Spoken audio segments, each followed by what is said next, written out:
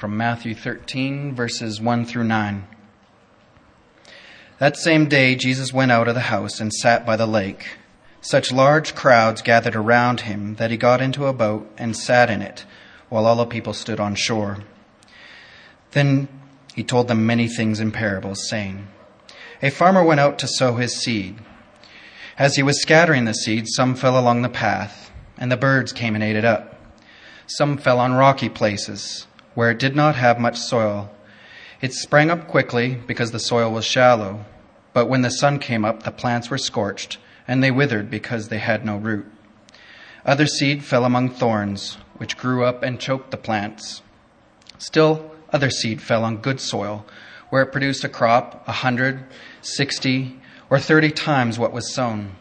He who has ears, let him hear. Last week, thank you, there we go. Bud mentioned the fact that when I was preaching and talking about obedience, that I wasn't trying to say that we were saved by obedience rather than saved by grace. And Bud was exactly right. That wasn't at all what I wanted to say. If anybody thought I said last week that Jesus Christ somehow saves us by our obedience rather than being saved by grace through faith, then I misspoke, because I certainly didn't mean anything like that. Instead, what I was talking about was the fact that we sometimes, I think, in our culture, water down the kind of response that God expects when it comes to us hearing the gospel and being what He wants us to be. When I read that passage that we looked at last week about building our houses on sand as opposed to building our houses on a firm foundation, I think the point that Christ is trying to make is not that He's the firm foundation. He is the firm foundation, but I don't think that's the point He was making with that story. I think His point was we need to respond when we hear the good news of Jesus with some kind of lifestyle change. Wouldn't you think? Like, it makes sense to me that a person is going to come to Jesus and something is going to be a little bit different because they came to Christ. In fact, in many cases, of course, not just a little bit different. We need to have wholesale changes that take place in our lives because Jesus lives within us. And so we respond to what He's done with obedience to His will. Well, there was a sense in which I was saying, I think we got this wrong when I think about this parable. And lo and behold, as I look at what we're looking at today, I tend to think again that there's something that we may have a little bit mistaken, and that we need to be careful about the way that we look at the parable of the sower. Now, we were having this discussion a few weeks ago in our life group.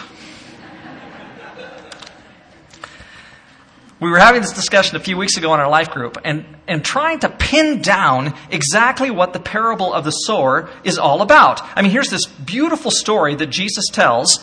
He's a little bit confusing for the disciples. They end up asking Him, what is this about? And He has to explain to them. But in our life group, as we were discussing this, there were some significant differences of opinion, I would say, about what people thought this parable was about. Now, fortunately, I'm going to set us all straight this morning. I wish that was the case. Joanne Luck and Chris Bailey and I got together a week ago or so and talked about this sermon. And we were discussing, where should this sermon go and what do we think this means and that kind of thing. And at the end, I think we were all looking at each other thinking, we've learned a lot in the process of this discussion. There is more here than what we thought. But also, we really can easily not know what it's talking about. Now, our tendency, when we look at the story of the parable of the sower, is to think in terms of the seed going out and falling on certain kinds of soil, and the fact that we are, in fact, some kind of soil. And so it's likely that you thought of yourself, or have thought of yourself before when you hear the parable of the sower, you think, well, am I rocky soil? He's wondering what he might be. Rocky soil? Am I rocky soil? Am I like the hard-packed earth where people walk on the path and the seed doesn't go in? Am I like the thorns that grow up and choke out the Word of God in my life? Or am I in fact good soil? And in fact, I think it's common for preachers to say, the point of this parable is that we have to be a certain kind of soil. And I wonder about that. I don't know if that really is the case. And so I would say a mistake is made with the parable of the sower. Our tendency is to primarily focus on ourselves as receivers of the word. And that's what we do. We hear the parable and we think, what kind of soil am I? How do I respond when the seed is planted in me?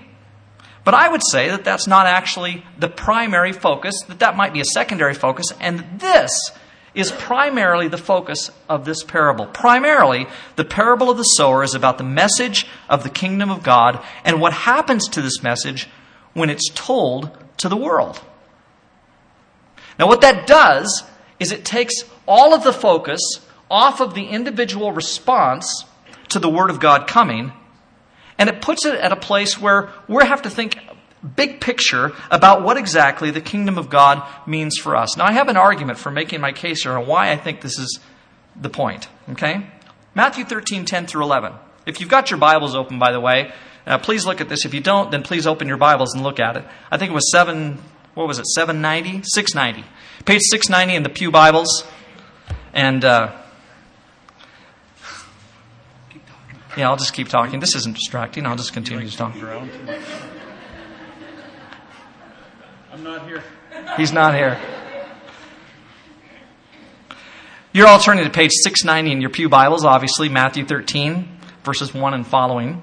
And when you look at verse 10 through 11, it says, "The disciples came to him and asked, 'Why do you speak to the people in parables?' And he replied, 'The knowledge of the secrets of the kingdom of heaven has been given to you, but not to them.'" Now that's interesting. There is some kind of secret knowledge here about this parable, and in fact about the kingdom, that I think Jesus is trying to clue them in about.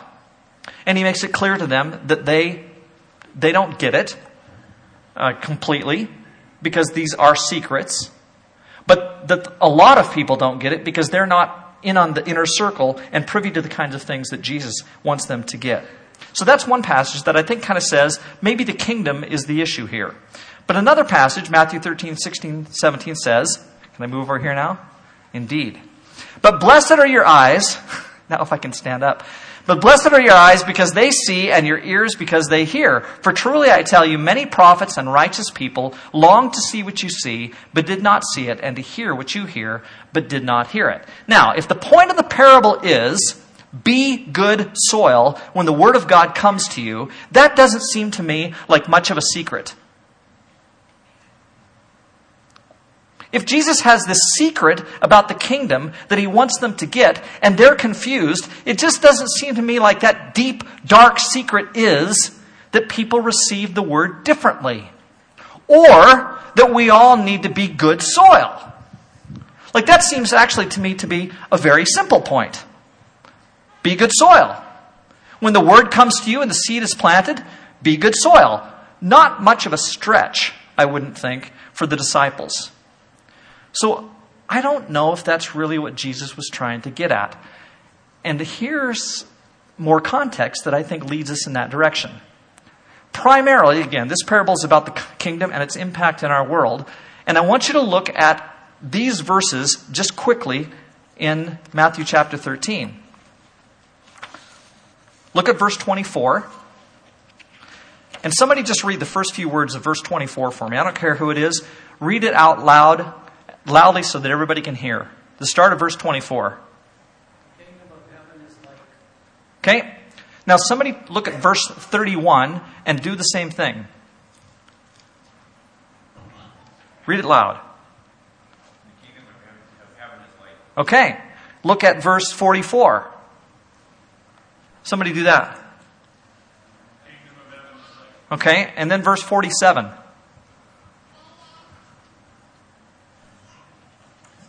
Does it say something like, "And the kingdom of God is like"? Yeah. Each of the parables that comes in Matthew chapter 13 starts with those words. Now, the parable of the sower doesn't start with exactly those words. But I'm convinced that, despite the fact that it doesn't, that the entire parable of the sower, just like the other parables, is not about you and me becoming good soil. That might be some kind of secondary purpose for telling the parable. But the real point of Jesus telling the parable is about the kingdom. That's what all those other verses say. And specifically, I think about the impact that the kingdom is supposed to have on our world. Now, you might think, okay, well, that's important, I guess, for somebody. But why is that such a big deal that the parable is telling us something other than the soil that we're supposed to be? So we ask that question. Why did Jesus himself and the apostles and other early Christians get from being willing to spread the good news of the kingdom? What did they get from spreading the good news of the kingdom? They're spreading the good news. They think the kingdom is important. What did they get for their trouble? They got persecution, punishment, hardships, and death. The kingdom of God, the message about the kingdom, goes out, and for those who preach it, there, at first, it would appear, doesn't seem to be much of real value that happens. Like early on, as they start to preach, persecution comes to them. Early on, as they start to preach, there is hardship. We know how Paul catalogs all the things that happened to him in his ministry as he was preaching, as he starts to spread the good word about the kingdom. Does that sound like anything today to you? Do you ever hear about anybody who has a hard time when the gospel is shared by them with others? Is there any point in our world today in which persecution takes place when the gospel is shared with other people? Now, not always in our lives does it come as a hardship. There isn't intense persecution for us, but do you realize that there are people today who are being killed for the cause of Christ as they spread the word? Some of you know, or may not know, about the recent election in the Sudan. Peter Tutt and I were talking just in the last few days about the election that is taking place in the Sudan. And there's a referendum trying to make it so that the southern part of the Sudan and the northern part of the Sudan can be separated politically. And the reason for that, the main reason for that, is because there is constant persecution in the southern part of the Sudan at the hands of those who are in the north. As it turns out, those in the north are of one religious faith and those in the south are Christians, essentially. And if you know somebody in our culture, somebody who's come to Calgary who's Sudanese, there's a good chance that they're from the south. Because so many of them have had to leave the Sudan and go elsewhere because of the intense persecution that they have received. Now, if I was them, it might be tempting for me at times to give up my faith. I've read stories about women who have had their arms cut off so that they can't tend to their families. I've read stories about people who have been burned alive and pain consciously inflicted on them because of their Christian faith. I've read stories about children being mutilated in the southern part of the Sudan. Well, that does seem to ring true with the persecution that people received in the first century at times because of their faith in Jesus and the things that happened to them. Persecution, punishment, hardship, death. And it makes sense to me that in that kind of context that Jesus is going to say to the church, because you're going to experience these things, you have to be ready. And you have to understand that despite what on the surface looks like a defeat, is actually going to end with the triumph of God.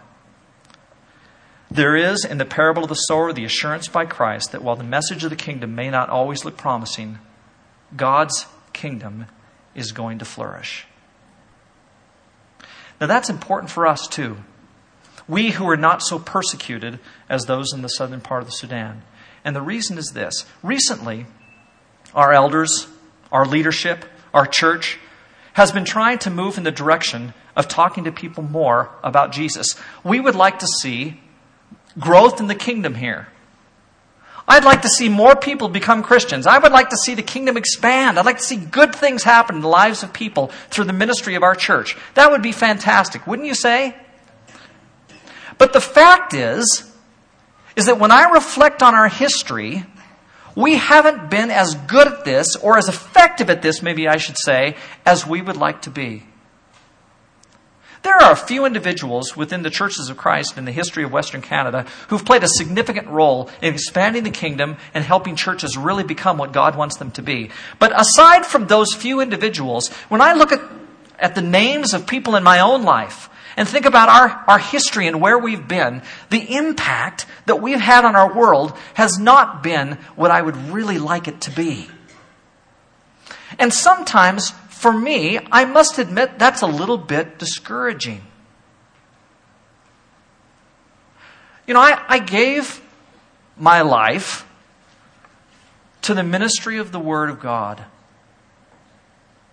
I decided years ago that I wanted to be a preacher, that I wanted to talk to people about Jesus, and that as I communicated something to them about the Word of God, I wanted to see life and growth take place within them. I wanted to see lives changed and more people come to Jesus. I wanted churches to flourish. And I thought if I could have an impact in the kingdom of God to help somehow churches flourish, for us to just explode with excitement because of what Jesus has done, I wanted so much to be a part of that. But when I look back, quite honestly, on what's happened in the last 25 years of my own ministry, there are some good things, for sure.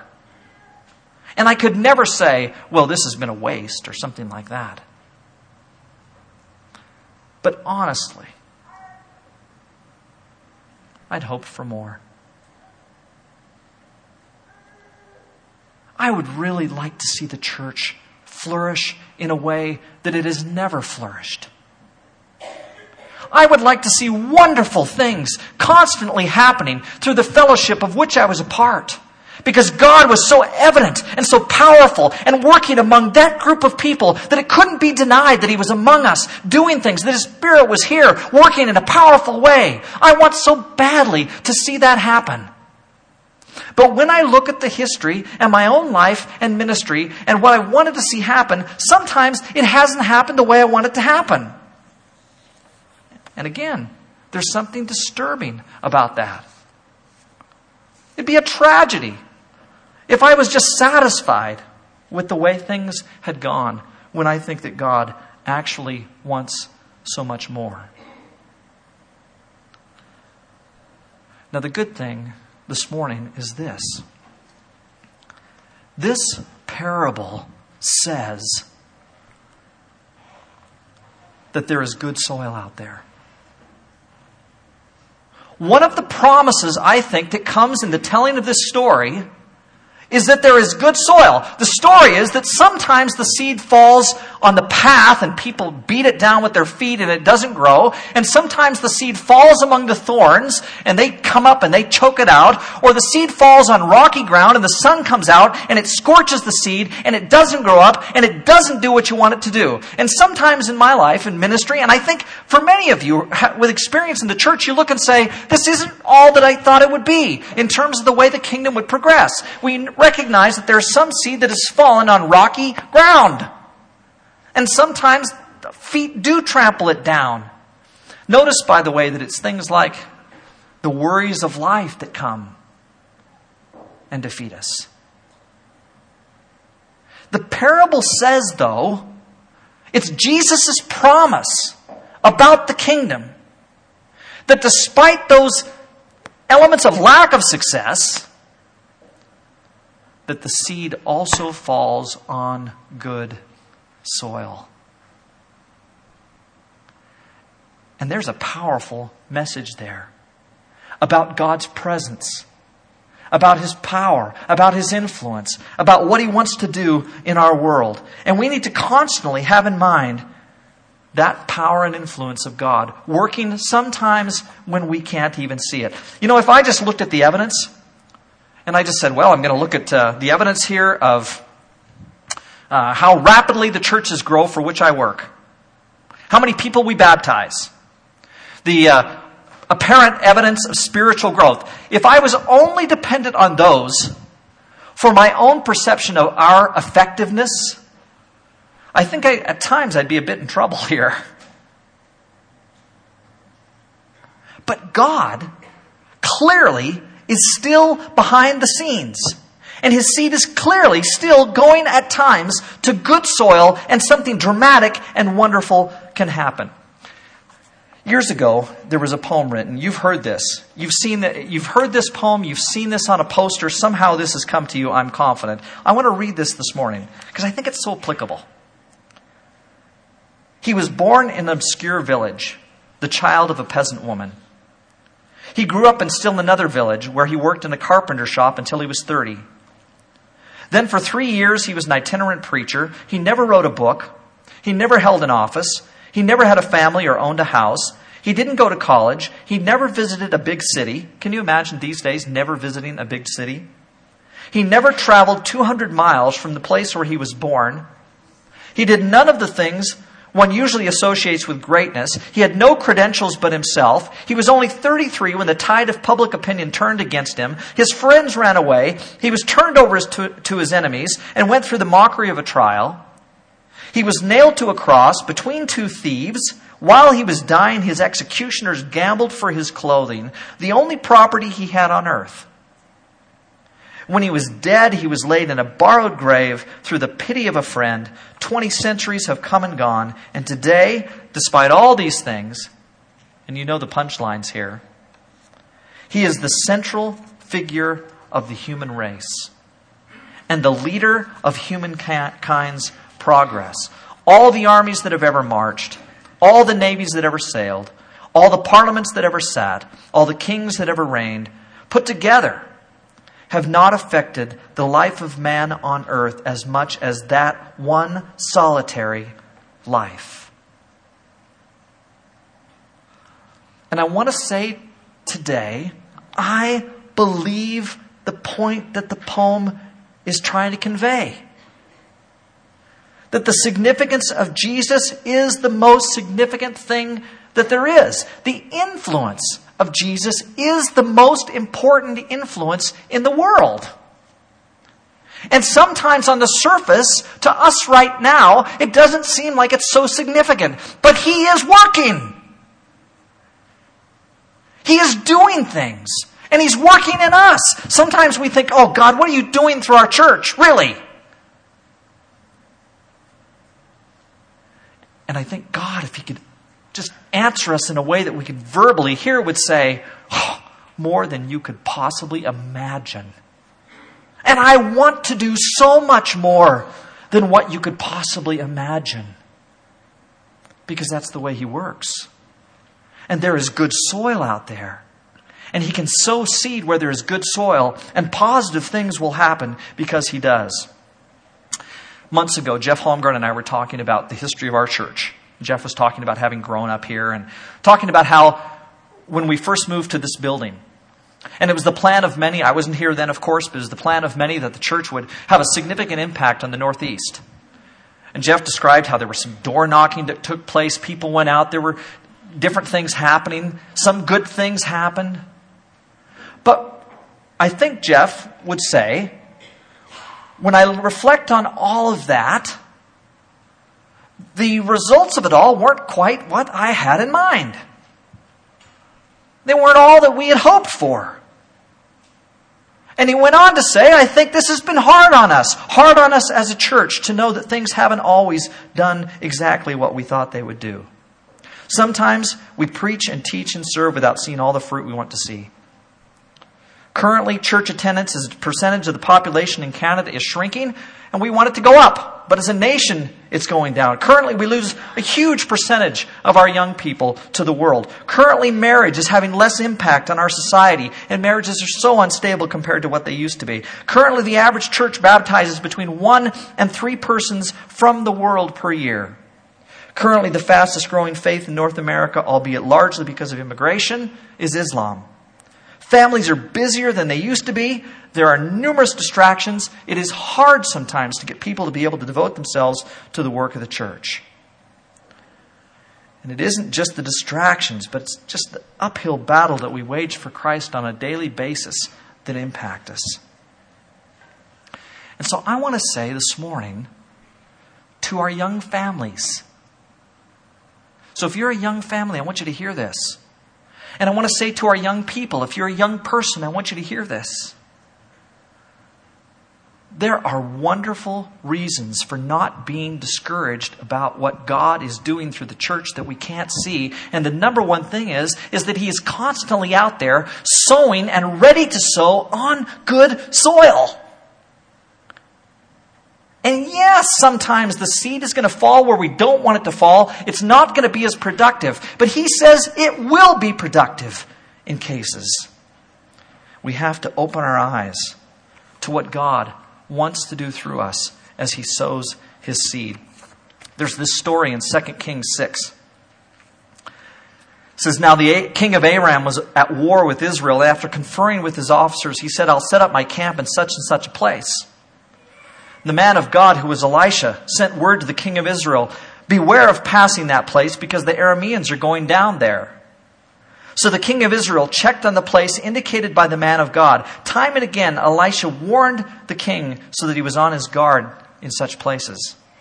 This enraged the king of Aram. He summoned his officers and demanded of them, tell me, which one of us is on the side of the king of Israel? They assumed that somebody had betrayed him.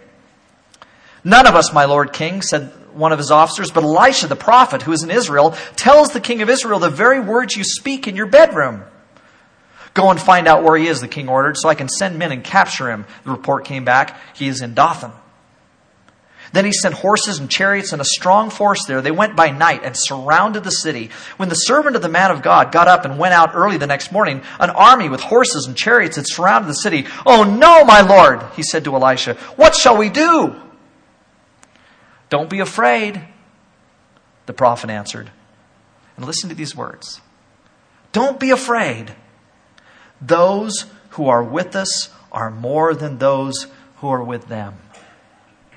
And Elisha prayed, open his eyes, Lord, so that he may see. Then the Lord opened the servant's eyes, and he looked and he saw the hills full of horses and chariots of fire all around Elisha.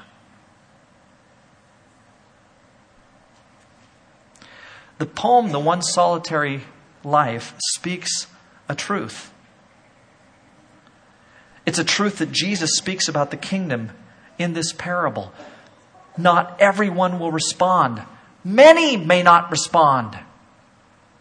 In fact, you could say, narrow is the road that leads to life. Wide is the road that leads to destruction. You could say that. And so it looks like at times we're not making the progress we want to make, but God is constantly there. We want to say that we're going to focus on reaching out to the world. Not for a moment should we have any hesitancy. Not for a moment should we think, oh, this will be another one of our not so effective efforts. And people have said that. Boy, what if we get all excited about this discipleship thing that we keep wanting to do, and we talk about how we're going to get a new mission statement, and we're going to really go out and do this, and what if it's not as effective as we want it to be? You tell me the alternative. Maybe we should just back off and choose to not do anything because somehow we're afraid that this time God won't bless us. Oh, what a tragedy that would be. What a tragedy. That'd be like the farmer saying, because sometimes it falls on thorny ground, and sometimes it falls on the path, and sometimes the birds of the air take it, and the sun comes out and scorches it. I don't think I'll be sowing any seed this year. And they'd miss all that wonderful raising of crops on the great soil as God blesses them. And we need to be willing also to sow the seed with confidence and faith. We have the promise of Jesus. The seed will fall on good soil. And so, man, if I am 32, and I've got a couple of little kids, and I'm on my way to the rest of my life as an adult, I want to very much put myself behind the work that God is doing among us. And if I'm 19 and I'm thinking, how am I going to spend the rest of my life? Spend it serving the Lord. And I promise you that some seed that you sow is going to fall on good soil. You're going to sow seed, it's going to go on good soil, and God is going to bless you. And I just don't see how we, as a church, have any other course than to trust the Lord that He's going to raise up 30-fold, 60-fold, 100-fold. Because that's just what He does. Let's pray.